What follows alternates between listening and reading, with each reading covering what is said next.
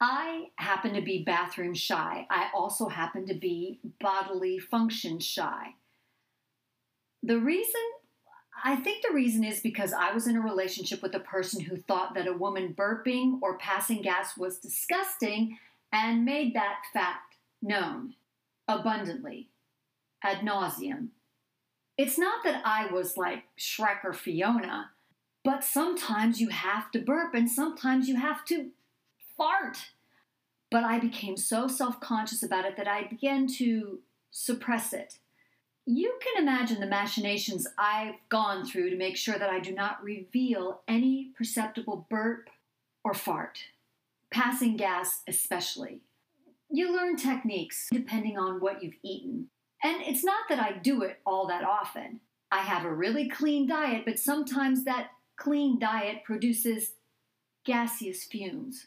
And Buddha forbid you ever pass gas, and it has any scent whatsoever. That's just humiliating. Men can poof, as my husband calls it. My father, my husband, my son all release their gases with wanton abandonment. And I'm doing my best to train my sphincter to be gentle and completely non-odoriferous. That reminds me of a dear friend who unfortunately has since left the earth, who said, "The measure of a good bottle of champagne is when you uncork it, it sounds like a maiden's fart." I guess meaning it's just this little gentle breeze escaping.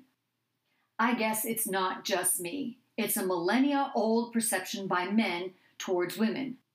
Is it sexist? Well, honestly, I don't want to hear anyone producing rapid-fire cannon bursts. And it's certainly not hard to tell what kind of diet a person is on from the clouds that waft after them. Am I asking for a quantifier in passing gas and releasing burps? Maybe I am. I don't know, maybe I'm not. My husband has been begging me to do what he calls poof. I must admit there have been a few times that I have expelled gentle burps in front of him.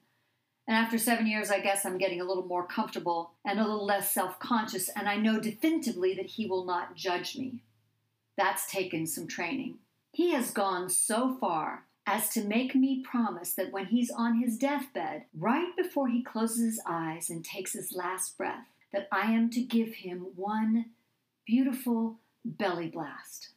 Perhaps under those circumstances, I'll comply. But I've been very clear with him that he shouldn't hold his breath. Thanks so much for listening. Do you have a wacky life? Do you want to share it? Do you want me to talk about it in this podcast? Let me know.